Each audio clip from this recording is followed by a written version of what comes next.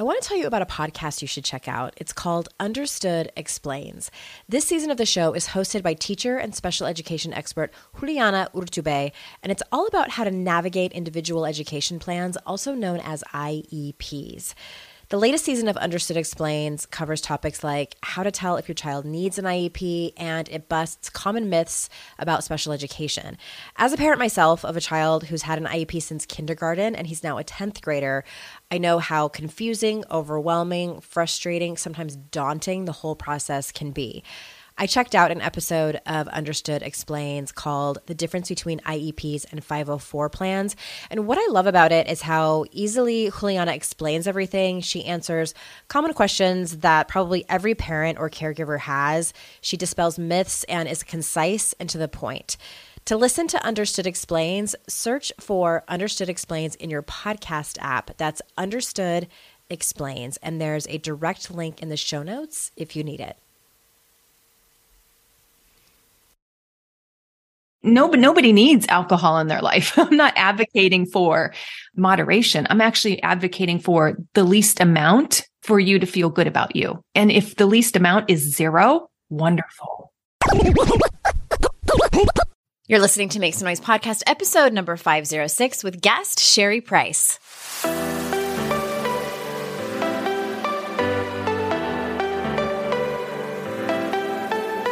Welcome to Make Some Noise podcast, your guide for strategies, tools, and insight to empower yourself. I'm your host, Andrea Owen, global speaker, entrepreneur, life coach since 2007, and author of 3 books that have been translated into 18 languages and are available in 22 countries.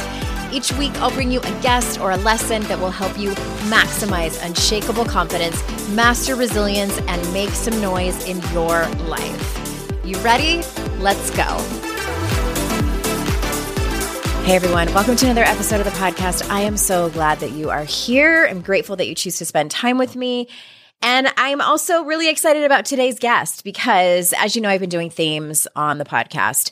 And right now we're in the recovery theme. And I know that it's a fairly small percentage of you who have either in the past had a dysfunctional relationship with alcohol or something else, or are questioning some kind of numbing mechanism that you want to talk about recovery or hear about recovery from other people. So I found Sherry Price. I don't know where I found her, on social media or wherever, but she is someone who helps typically women moderate their drinking. And at first I was a little skeptical. If you are someone who identifies as, like an addict or someone in recovery, we always kind of have a little bit of a raised eyebrow when we're like, really?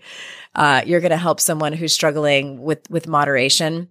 But I'm so grateful that I had this conversation with her, and it's really interesting, the stats that she shares, her expertise, what she sees in her clients that work with her, and just anyway, I'll let you have a listen and determine for yourself what your thoughts are. And one thing I want to remind you of, I have opened up 25 exclusive spots for one-on-one sessions with me. And they are at a heavily discounted price. This is something that I'm sorry if you can hear my dog whining in the background. She is not happy that I'm not paying attention to her. She's fine. She's just on the couch staring at me. But anyway, this is something I love doing, these one-on-one sessions. I'm calling them calling forth sessions. But it's really for anything that you want to bring. They are only $97. So if you simply go to AndreaOwen.com/one, ONE, you will see the page there that has all the information, and you can just sign up right there. So once they're gone, they're gone. There's only 25 spots. So if that page is still up and available, then there are still some spots that are ready to be booked. So hopefully I will get to see you. And let me tell you a little bit about our guest today. Sherry Price is a certified life coach, pharmacist, and creator of the Drink Less Lifestyle podcast and Epic You program. Using empowerment-based tools, she helps women to stop overdrinking, improve relationships, and live their most epic self. So without further ado, here is Sherry. Sherry, thank you so much for being here. Oh, this is such an honor to come and speak with you and your audience. Thank you for having me. Oh, my pleasure. I'm excited to talk to you because you are unique. I remember that's exactly why I wanted you to come on. And I remember typing to my team, reach out to this woman. I really hope that she says yes, because why don't you, in your words, tell us how do you help your clients? Like, what do they come to you for and how do you help them? Yeah. So I identified as an overdrinker, and I really didn't identify as somebody with an addiction problem. I was really touched when I saw the TED Talk on gray area drinkers. And I'm like, oh my gosh, that's me, right? I don't crave it right out of bed. I don't feel like I have withdrawal symptoms or anything, but it was my way to relax. It was my way to unwind. And I knew it was too much for my body because my body would tell me the next day with a headache, with a hangover, like, brain fog, all the things. So I'm like, I really want to get to a place. For me, my language was, I want to get to a place where I would say normal drinker, but even my husband was like, well, what is that? There's no definition of normal drinking. I said, where I could just take it or leave it. Like, I don't have to claim recovery, abstinence. I don't have to claim sober. Like, none of those terms really ignited passion to heal any of it. Although I believed, okay, they're just terms, they're just words. I just wanted to get to a place kind of where I'm like, yeah, there's some alcohol there. Yeah, I might have one. Or I might not. And it doesn't impact my life, where prior to that, my life revolved around alcohol. It was the mommy wine culture. It was the way I relaxed. It was the way I'm a perfectionist. And so if I had 13 things on my to-do list and I only got 12 of them done, that was my language. I only got 12 done, that one thing, right? So it was a way to take away disappointment. It was a way to take away my frustration, my anger with my child. It was just my way of dealing and coping. Yeah. I used to call it a mini vacation. Oh, yeah. Just to disconnect. And I think so many of us, and we know this from the stats after COVID, right? Some of us really fell down the rabbit hole of drinking. Yeah. So yeah, my goal is to help women find a way where they can have it in their life if they want it, or cut back in a way that feels authentic to them. And then I know that this is like, your answer could be 90 minutes long, but is there like a process that you take people through? First part of the question. And then second part of the question, do you sometimes work with someone where it becomes apparent like that there is an addiction problem and they need to seek some kind of rehabilitation? I do take people through a process, and I'll get to that probably in the later part. I want to address the second question, because when I found this statistic, I was like, oh my gosh, why didn't I know this? I am a pharmacist. I'm in healthcare. I worked in hospitals. I've treated people with alcoholic liver disease. I've seen people need liver transplants due to alcohol. But yet I never knew the stats around how prevalent is addiction, like severe addiction. And now they don't call it addiction because, that's kind of derogatory. So now they call it severe alcohol use disorder. So when I stumbled upon this statistic, I was shocked because I felt seen. I thought I was different or abnormal. But on the CDC's website, it says about 90% of people who drink excessively would not be expected to meet the clinical diagnostic criteria of having a severe alcohol use disorder. So think about that. Over 90%. So for a lot of us, I call it just like a bad habit. It's just something we fell into. We got accustomed to using alcohol a certain way. We're in this culture where alcohol is really cool. It's cool to do wine tours and, get together with people over wine, meet up, have block parties and have cocktails, fancy cocktails. It's just a way we, kind of do life. It's kind of like the new smoking. And it totally is. It's glamorized, right? You see ads for cruises and there's an older couple on the back of the boat with a glass of champagne, right? So there's this elevated status to drinking too. It's really interesting. So I just want to address that because yes, there are people who are addicted and there are people that should abstain but that's less than 10% of people. And so, yes, they should go to medical practitioners. I fully believe them, would refer them out. I have a network of people which I keep in contact with so I can truly help somebody who wants to be helped.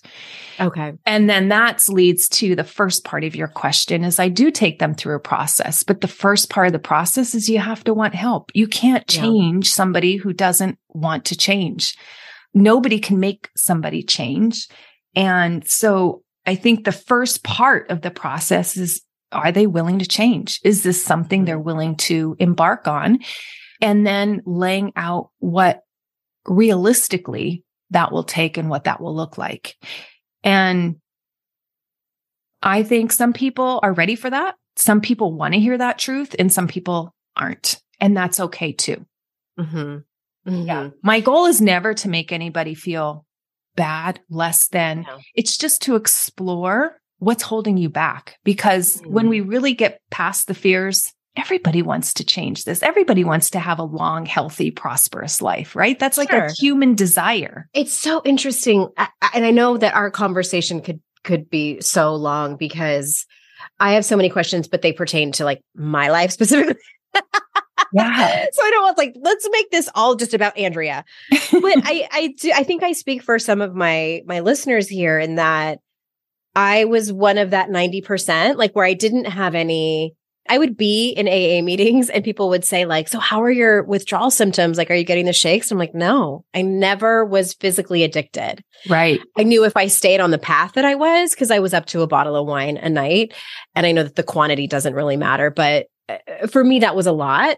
Eventually it would be 2 bottles and then who knows how much more. And then maybe I'd go to harder liquor instead of just wine or beer. But no, I never had any of those. I would get up in the morning after drinking a bottle of wine and go for a run, pushing my 2 kids in a double stroller.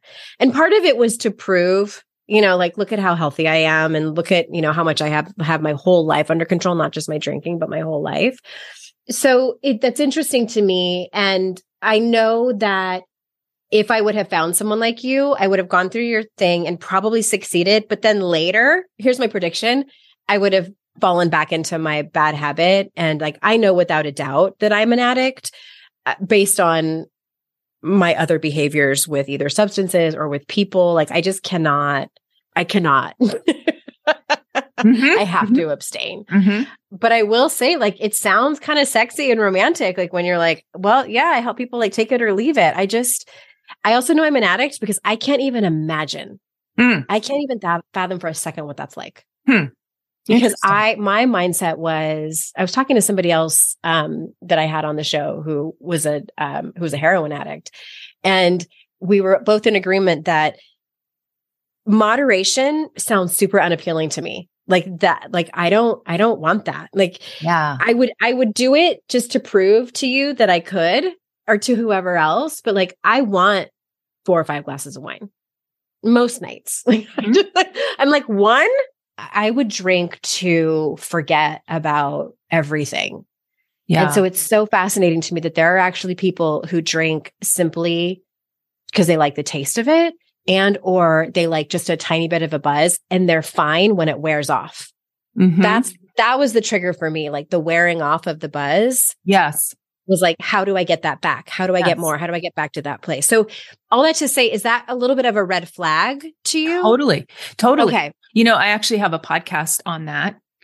Those who drink for effect, like to keep the buzz going, to numb out their spouse or the kids or whatever problems they're going through. Exactly. So if they want the podcast, it's called Effect versus Experience. And I find we'll put that in the show notes. If you drink for experience, it might be different, right? Where you're not seeking it for self-medication. Yeah. Well, it was both. It was definitely both. Yeah.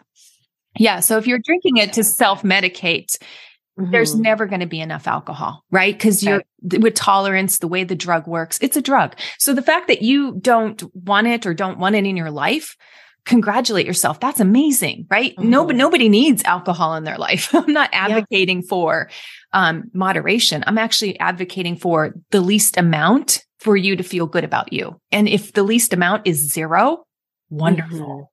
Wonderful. Say that again, because I think that's so important. The least amount to feel good about you. Is that what you said? Yeah. The least amount for you to feel good about you. Now, see, why I say that is because some people can't get to 0 right away, or it's too scary for them. So let's just take it slower, right? Because any amount of this toxin that we don't take in is better for our body, better for our mind, better for our health, better for our waistline, better for our sleep, better for, the parent we choose to be, the employee we choose to be, the spouse we want to be, right? It's just better. So let's just embrace better And that's what my brain needed because I'm such a perfectionist. I was all or nothing. If I couldn't abstain for the whole month, the whole year, I would just consider myself a failure. And then, just might as well drink, just might as well keep kicking it back, So I love that you understand your brain and how it works and that you have made choices that honor that. And that's exactly what I help my clients do.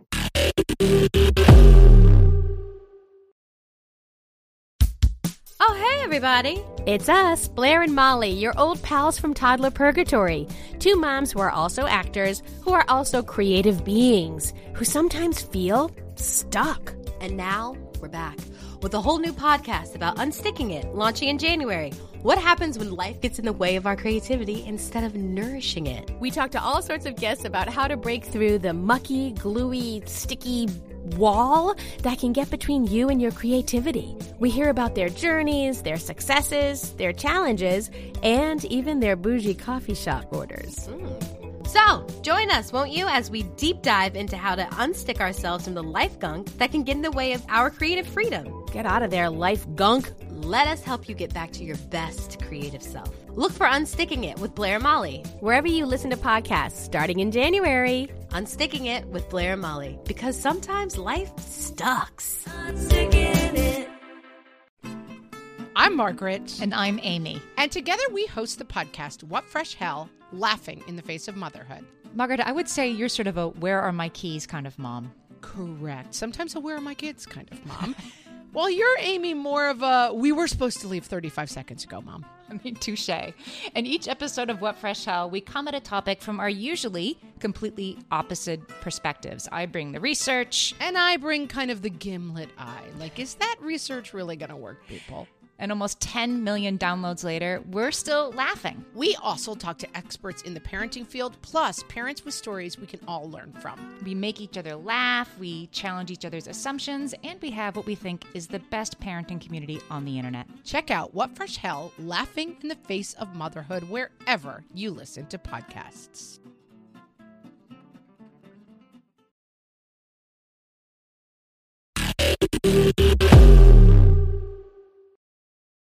I'm assuming another goal of your clients is to be able to have maybe just one beer or one glass of wine or one cocktail and maybe want another one, but have the gumption to say no. Exactly. So I call that the joy of stopping. I think a lot of people think stopping is negative. It's deprivation. I should be able to have more. Like you could have more. There's nobody saying you can't. We're adults. We can do what we want, right? There are consequences to those actions. However, if you flip the narrative on that, and I call it being like elegantly satisfied. Like I have cheesecake in my life sometimes. And I'm just elegantly satisfied after a couple of bites. I don't need to finish the whole piece, the whole cake, go back for more, So that's what works for my brain. That's what works for some people. Now, is that going to work for everybody? No, we have to find what works for us and what keeps us in that safe zone, in that way that we want to be operating. And so if it's no alcohol, fully endorse that. If it's just a drink because you want to enjoy it on a special occasion, you want to have a nice date night, and you enjoy the taste and you enjoy the experience and you're not doing it to self-medicate or to cope with something else going on in your life, then by all means, I don't find personally anything wrong with that. I love that you have all these like monikers for it. What was the one? The joy of saying no? Yeah. You know how amazing it feels to say, I don't want anymore. I don't have more desire. Like that one drink. Sometimes I don't even finish. I don't know the what that drink. feels like. Yeah. It's like, I just don't That's why I'm an desire addict. more. I just don't desire more. Yeah, that's so fascinating to me that people's brains can actually do that. I relate to you with the food analogy, because and it's another reason I know that I can't drink, because if I love the Ghirardelli, the squares that you can get them like in the individual squares, the ones that have caramel in them. And it's so rich that I can only eat just one. If I want to eat more because they're so delicious. Yeah. But I will be sick. It will make me sick. But what's interesting is it's the same thing with alcohol. Like it will make me sick. It will make me make the poorest of decisions. Yeah. It will make me drink way too many drinks, but yet I will still continue to do it. Yeah. So I'm like, what is it about the drug of alcohol and, benzos and many times men that makes me completely lose all capacity for good decisions? But when it comes to food, the physical illness is enough for me to say no. Yeah. And I mean, maybe you know the answer to that. It's like different chemicals going off. Well, here's what I would ask is if the effect, how quickly do you get ill when you eat that chocolate? Oh, like if I'm eating a second one, immediately. That's why. Like, it doesn't even taste good in my mouth. That's exactly why. The brain links it when there's an immediate response. The reason most of us can't say, well, I'll just think about how I'm going to feel tomorrow. It doesn't work because the brain doesn't connect what you're doing at 8:00 at night to how you're going to feel at 6 a.m. Right. But the fact that you have immediate symptoms is why you're able to experience it differently. And have the joy of saying no to another caramello. Exactly. Because oh my gosh, one more bite, I'm going to get instantly sick. If alcohol did that to us, we would easily say no to the second, third, fourth glass. Maybe that's what someone needs to invent. Like some kind of tablet or something that we can take that dissolves in our mouth and makes that second drink taste awful. That would be a magic pill, wouldn't it? Everybody would love that. Everybody rather do the simple, quick, easy fix than actually really look at why they're drinking. Right? You work in pharmacology. You get it. Yes, totally. I'm a pharmacist. I'd hear, is this going to take away my depression? How many weeks? How long do I have to take this medicine? Exactly. All the questions. Yep. Okay. So I'm taking like 6 giant steps back. I probably should have asked this in the very beginning, and you may have already answered it a little bit in the beginning, but can you clarify for us, like, what is the definition, whether it's you or I don't know if like the CDC makes this definition of a quote unquote overdrinker? I haven't seen a definition out there, so I'll just say this is my definition. Okay. When you drink and then there's negative consequences that come from that. So that could be immediate for some people, like some people can't tolerate it because they get a rash or a breakout or they start feeling lightheaded. Or it's the next day, like they're feeling tired or sluggish, or they can't remember what they said. That's like a lot of women that come to me will be like, I'm so embarrassed. My filter went, I said this to my husband, or my kids said something and I didn't remember. I have blackouts, or I just don't recall the evening so well. And now that I'm older, I tolerate it less. My hormones, my metabolism slowed down. So of course I'm not processing it like I used to in my 20s. So these effects happen as the body ages, and there's nothing wrong with you and there's nothing wrong. We just need to adapt by the way our bodies are now working. So over drinking, I think, is anything that you would define as you're feeling negative consequences of it in your life. For a lot of women, it's weight gain. They used to be able to drink and it not affect their waistline, and now it's affecting their waistline, or it causes them to do excess snacking. So there are many reasons why people want to cut back. Okay. It's interesting to me what you were saying, how they don't call it, would you say they don't call it addiction anymore? Right. And when you say they, who's they? Is that like all the national societies, NIAA, the NIH and CDC? Yes. So they call it alcohol use disorder. Right. Because what is it called? The DSM-5 criteria had changed. And so they took away addict because it was too negative. And so they now classify alcohol use disorder as moderate, mild, or severe. And so severe use would be considered addict. Okay. So it reminds me a little bit about, my son is autistic, and how autism is such a broad term, and there's so many different categories depending on someone's needs that fall into that. So it kind of reminds me of the same thing. And I agree with you that yes, addict is a big term that I think needs to be categorized a little bit different. But on the other hand, it makes me kind of mad because I'm like, shouldn't we be working on the stigma? Yes. Lessening that. And that's part of a little bit of what frustrates me about the sort of movement that we saw starting several years ago. Now it's been years of this wellness movement. It's like, what do they call alcohol free? Like the AF, I'm alcohol free. And I would see people posting online like, oh, I decided to be alcohol free. And then so quickly follow that up with, but I'm not an alcoholic. And I'm over here like, fuck off. You know, do you have to follow it up with that? It just, as someone in recovery, it made me feel like me and people that I care about are othered.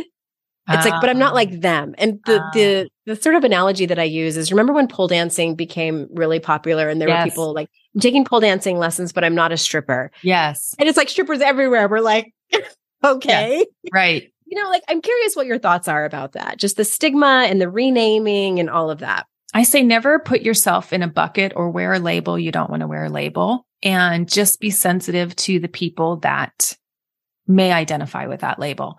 So I hear you on this, because I think there's good that comes out of labeling. And I also think there's bad that comes out of labeling. For instance, I have a daughter who has Tourette syndrome. And so early on in her diagnoses, she was unable to control her tics, her motor, her vocal. So I would do my best as a parent. And so I looked for support groups here in San Diego. We would go to, the moms meetup groups or the family meetup groups of kids with Tourette. And she would just say, Mom, I don't want to be somebody who looks at me and they think Tourette is the first thing that comes to their mind. So she did not want the label. She still doesn't want the label. She says, it just makes me feel not normal. As a healthcare practitioner, I'm like, wait, support groups are the way. Like, this is how you exchange information. This is how you feel like there isn't anything wrong with you, because there's other people like this. So my brain operates differently, because I enjoy labels, because it helps me find people like me where I feel a sense of belonging. So while that felt safe for my brain, it felt alienated for her brain. So I really think. Well, and how old was she when she was telling you that? She was 6, which is crazy. Okay, so she was a little. Yes. And now she's 12. But the foresight or the insight she had, and I'm thinking my 6-year-old's crazy. Like, she can't be this mature and put these words to this, but she would go to these groups. We only went to 3 times, and she would just sit on the side and interact with nobody. She just didn't want any part of it. And I kept trying, 2 more times. And then finally my husband's like, I think you're doing her a disservice rather than a service. Why don't we just stop coming? And I'm like, okay. Because my brain, my brain was so about, let's find people where we feel comfortable, likes, like, right. And she was just, no, I just feel more alienated and I don't want to feel this way. I want to be considered normal. So for her, the label didn't work. For me, labels sometimes work. Yeah. So I think it's an individual thing. And it's a choice. Yeah. Yeah. And people can get, for lack of a better word, triggered by that, a label or not labeled. Yeah. It's very understandable, I think, especially for a young person who's trying to find their way. And it's so hard to grow up anyway, let alone have a struggle like that and a challenge like that. And I do think that I was in a unique position when I came out with my recovery story, being someone who's in the self-help industry and who has the tools. I have immense amounts of privilege. Like, I have the tools to be able to have resources or therapists, or even check myself into rehab if I needed to, where not everyone has that. So I felt a lot more comfortable being the face, quote unquote, of recovery, and also felt called to do it. Yes. And I've had countless emails of, especially of women, saying, thank you for telling your story, because you gave me the courage to quit drinking, or to, come out to my family about this being a problem, and no one knew. And I could have just gone on having it be a secret, and it would have been a complete disaster. So, but I can understand, and I appreciate your anecdote around that it's really not for everyone, but I think it can be both, yes, to what we were just talking about, that it's an individual choice. And I do still think that we need to work to remove the stigma of things like Tourette's and addiction. And it's just, I think that still we're in that place of mental illness is still so misunderstood. And agreed. Bless Generation Z for making some swift changes, but still, I think we have a big hill to climb. Yeah. And I work with people, my age or sometimes a lot older, and they're in careers where if they had addiction in their medical record, it would really jeopardize 20, 30 years of medical school, 20, 30 years in their industry. And so it feels so scary to them to use that term. And, maybe they've had interactions with addicts who have multiple other conditions going on. And so they don't feel that that's the right label because they don't have all the other things. And, some people think of the most dramatic, right? Homeless, schizophrenia, carrying it in a brown bag. They're like, no, my wine is $50 a bottle. I do it more in an elevated way. But so I just think, what does the term mean to the individual as well? And what associations do they have with it? And if it's a term that they don't want to embrace, but still want to get help, let's just focus on the getting help. Yeah, I agree with that. And I also just want to make mention that I think, especially for people who, here I am, a white woman, I am safer to come out with it. And people who are, even have multiple marginalized identities, it's many times unsafe, like you were mentioning about that person in their career. I'm super curious about this and what your opinion is, because as you're probably familiar, in the Alcoholics Anonymous Big Book, they have one doctor's opinion, literally one, who says that alcoholism is a disease. And I, even from the beginning, and I mean, you talk to a lot of people in AA, and I think most of them will be like, yes, it is. It's a disease. And I was always kind of like on the sidelines. I'm like, but is it though? So I'm just curious what your opinion is on it. Yeah. I read a great book, Abstinence is a Myth. Addie Jaffe put this together. He was a meth addict, alcoholic, in jail. Now he helps people with addiction. He was associate at UCLA. He's out here in Los Angeles. And he talks about that maybe it's not a disease, and so I've been reading some books on this, and, it's a mental condition.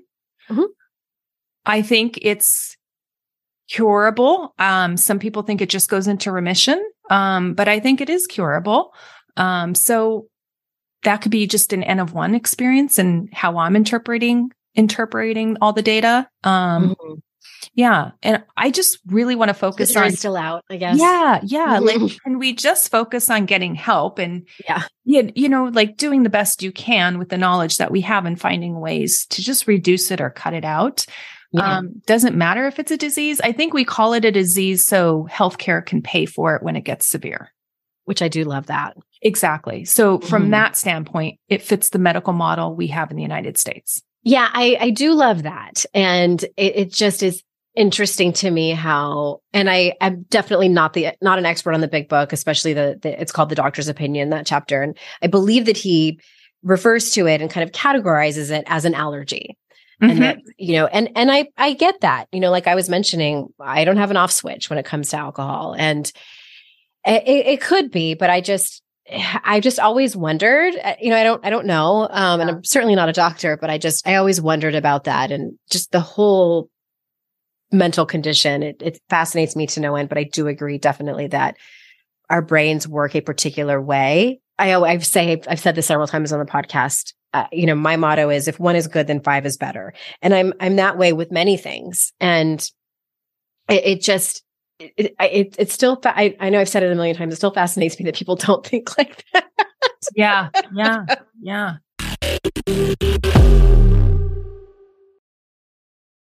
If you're a parent, I invite you to join us at the Mindful Mama podcast, where it's all about becoming a less irritable, more joyful parent. With sometimes hilarious and always thought-provoking experts and friends, at Mindful Mama, we know that you cannot give what you do not have. And when you have calm and peace within, then you can give it to your children. I'm Hunter Clark Fields, and I can't wait to see you there. Listen in to the Mindful Mama podcast. Feel like you're the martyr in your family? You're not alone. Hey, this is Joanne. And Bree. And we're from the No Guilt Mom podcast. Bree, we talk to a lot of moms. Yeah, we sure do. And if you're a mom who has a to-do list that is so massive that you get overwhelmed and you shut down, or if you've fallen into the habit of doing everything for everyone and don't know how to change it, we can help you become a no-guilt mom. We're going to take you from family martyr to family model. That's role model, so that you role model the behavior that you want to see out of your kids. You're going to go from being tired and overwhelmed to energized and guilt-free. Every week, you'll get actionable strategies that you can implement right away from the experts that we interview and from us. We also have a whole lot of fun, so check out the No Guilt Mom podcast everywhere you listen to your favorite shows.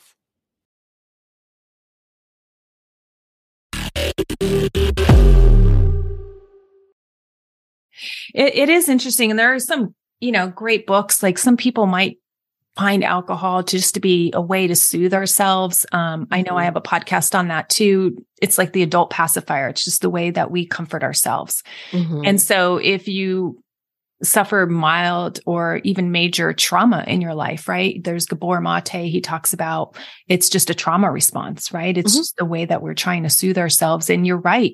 If we're doing it to self-medicate, there'll never be enough. There's another book called Never Enough. Exactly. Because one will help.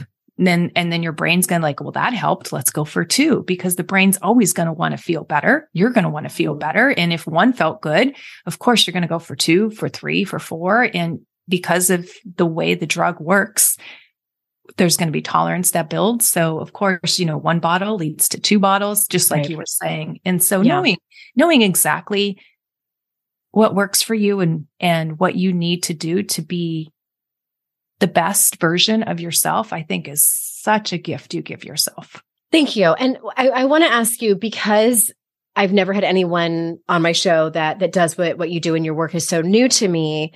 I don't think I've ever asked someone this question, but what is the question that you want me to ask you? Or what do you think is the most important thing that you want to make sure that you say during our time together? I think what I had learned along this journey, there was a book that really resonated with me. It was called Undoing Drugs. It just came out last year. And Maya Salovitz wrote the book. And she's an advocate for harm reduction, not just with alcohol, but, clean needles for HIV, all that, for drug use. And I had her on my podcast. And when I read her book, it really flipped how I thought about my journey and how it's so similar to an addict. Because I've always wanted to distance myself because I didn't feel I had some of those conditions in my life. I was very successful. I love my family. I'm lucky to have the privileges that I have.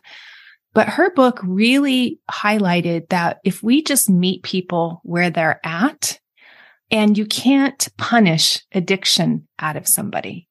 So it really highlighted for me, what we're not doing right in this country, criminalizing it. The incarceration. Yes, exactly. Because you can't punish it out of somebody. And that's a really great resource for anybody who, I know I get a lot of calls about, I'm not struggling with alcohol or drug use, but my kids are, or somebody in my family is. The tough love principle, it just doesn't really play out long term. And so I love just this concept. And that's what I'd really love to communicate to the world, is just meet somebody where they're at, because they're doing it not because they want the drug, but they want the effect of the drug. And if we can meet that need another way, let's find that path together. Yeah. Do you work with clients on that specifically, or do you save that for their therapist? No, actually, we go right there. I start people off knowing, why do you want it? Because I think so many times we're so about, I shouldn't want it. I'm not going to have it. I'm going to empty my house of it. And I'm not downplaying any of that. But it doesn't give us the capacity to really understand why we wanted it.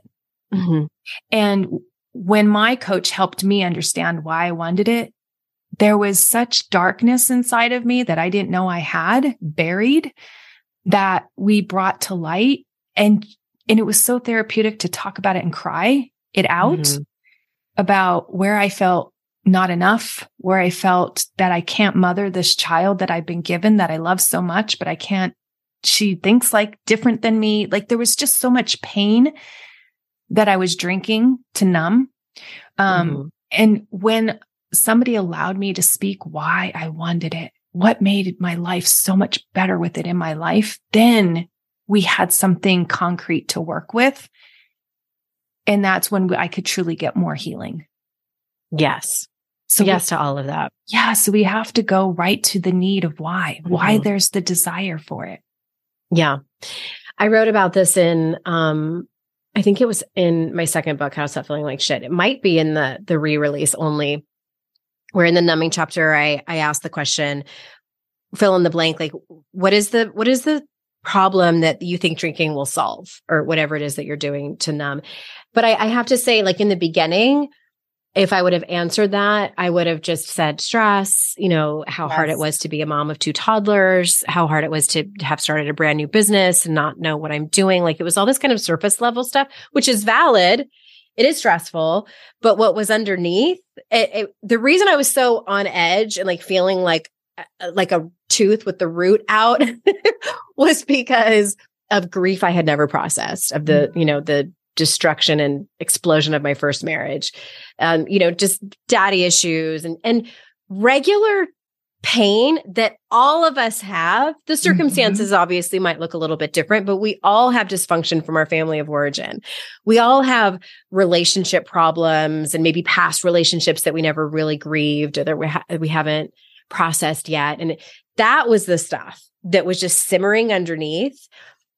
And how did you get to uncover that? How did you uncover that? It was, well, I tried to do it the hard way for a really long time, just like white knuckle. And it's like, no, I'm fine. It was a lot. For me, one of my ways of dealing with things is writing. Like I just write to like make sense of things. And that's how I get things out. So that's art for me. So I think people, whatever your art is, do that. It might not be writing. It might be something else. And therapists who could cut through my bullshit. Because I got so good. And I think so many like high achieving women are like this. We are so good at making everyone and lying to ourselves enough where we even convince ourselves that we're fine. Like, it's really not that big of a deal. Like, I should be over this. Like, and it just, finding the right therapist who could cut through the bullshit and ask me questions like, who takes care of you? How do you take care of yourself? Where is the grief in your life? Because we all have it. Like, what have you lost in your life that you have not dealt with, that you're pretending like things are okay? Once I found a therapist who could cut through the bullshit, and really also, I think having friends, no one's ever asked me this question. Thank you, Sherry. Having female friends who could be emotionally supportive for me, and where I could really, like you said, like the dark side, like the shadow side that I didn't want anybody to see, like have the full meltdowns, like the sobbing, heaving, weeping in front of someone else, and that they don't leave and they don't judge you and they don't look at you like, when is she going to stop crying? Yeah. Because I looked at myself like, when is she going to stop crying? When I had that, and that took years of all of those things to finally be like, damn, I am fucking sad about X, Y, and Z.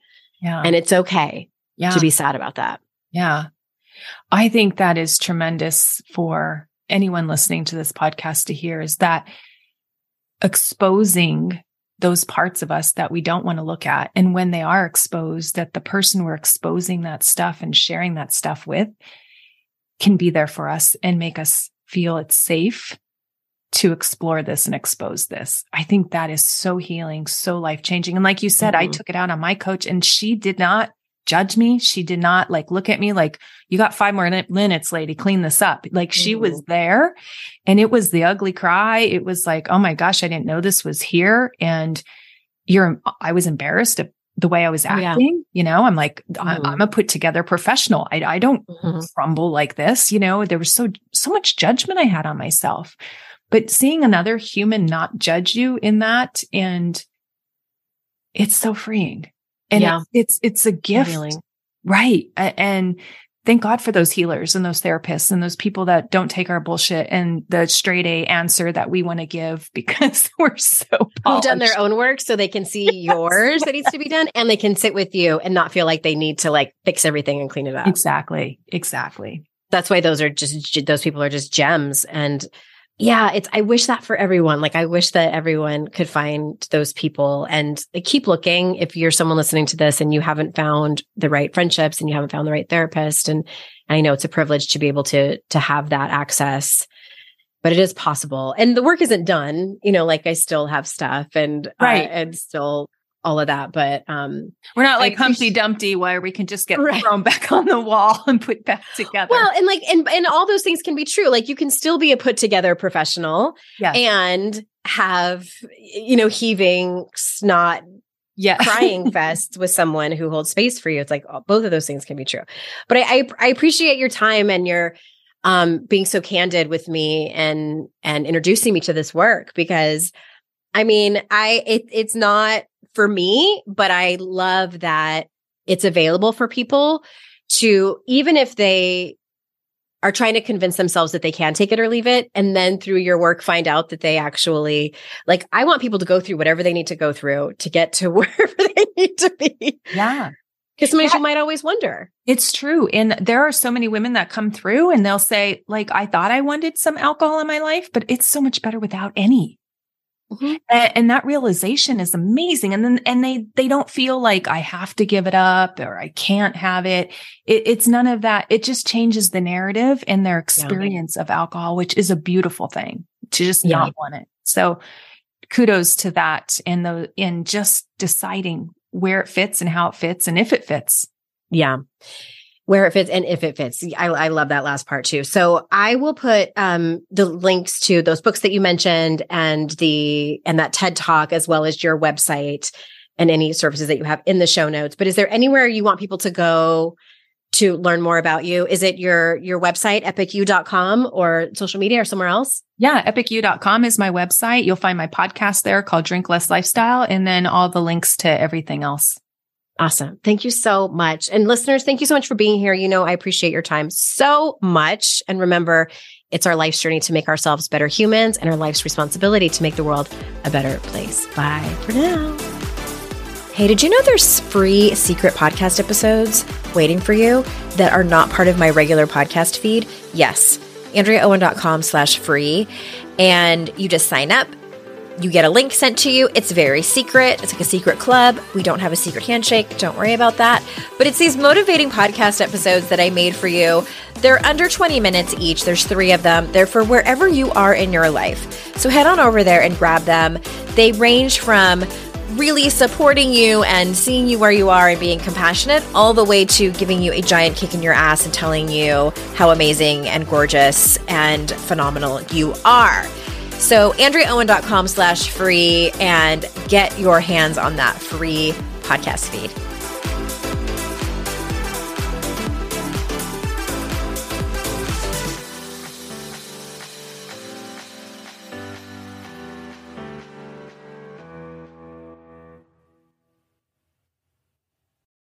No one told us the truth about parenthood. Why? This is the podcast everyone needed before they had kids, because now that those little ones are here, there is a lot to unpack.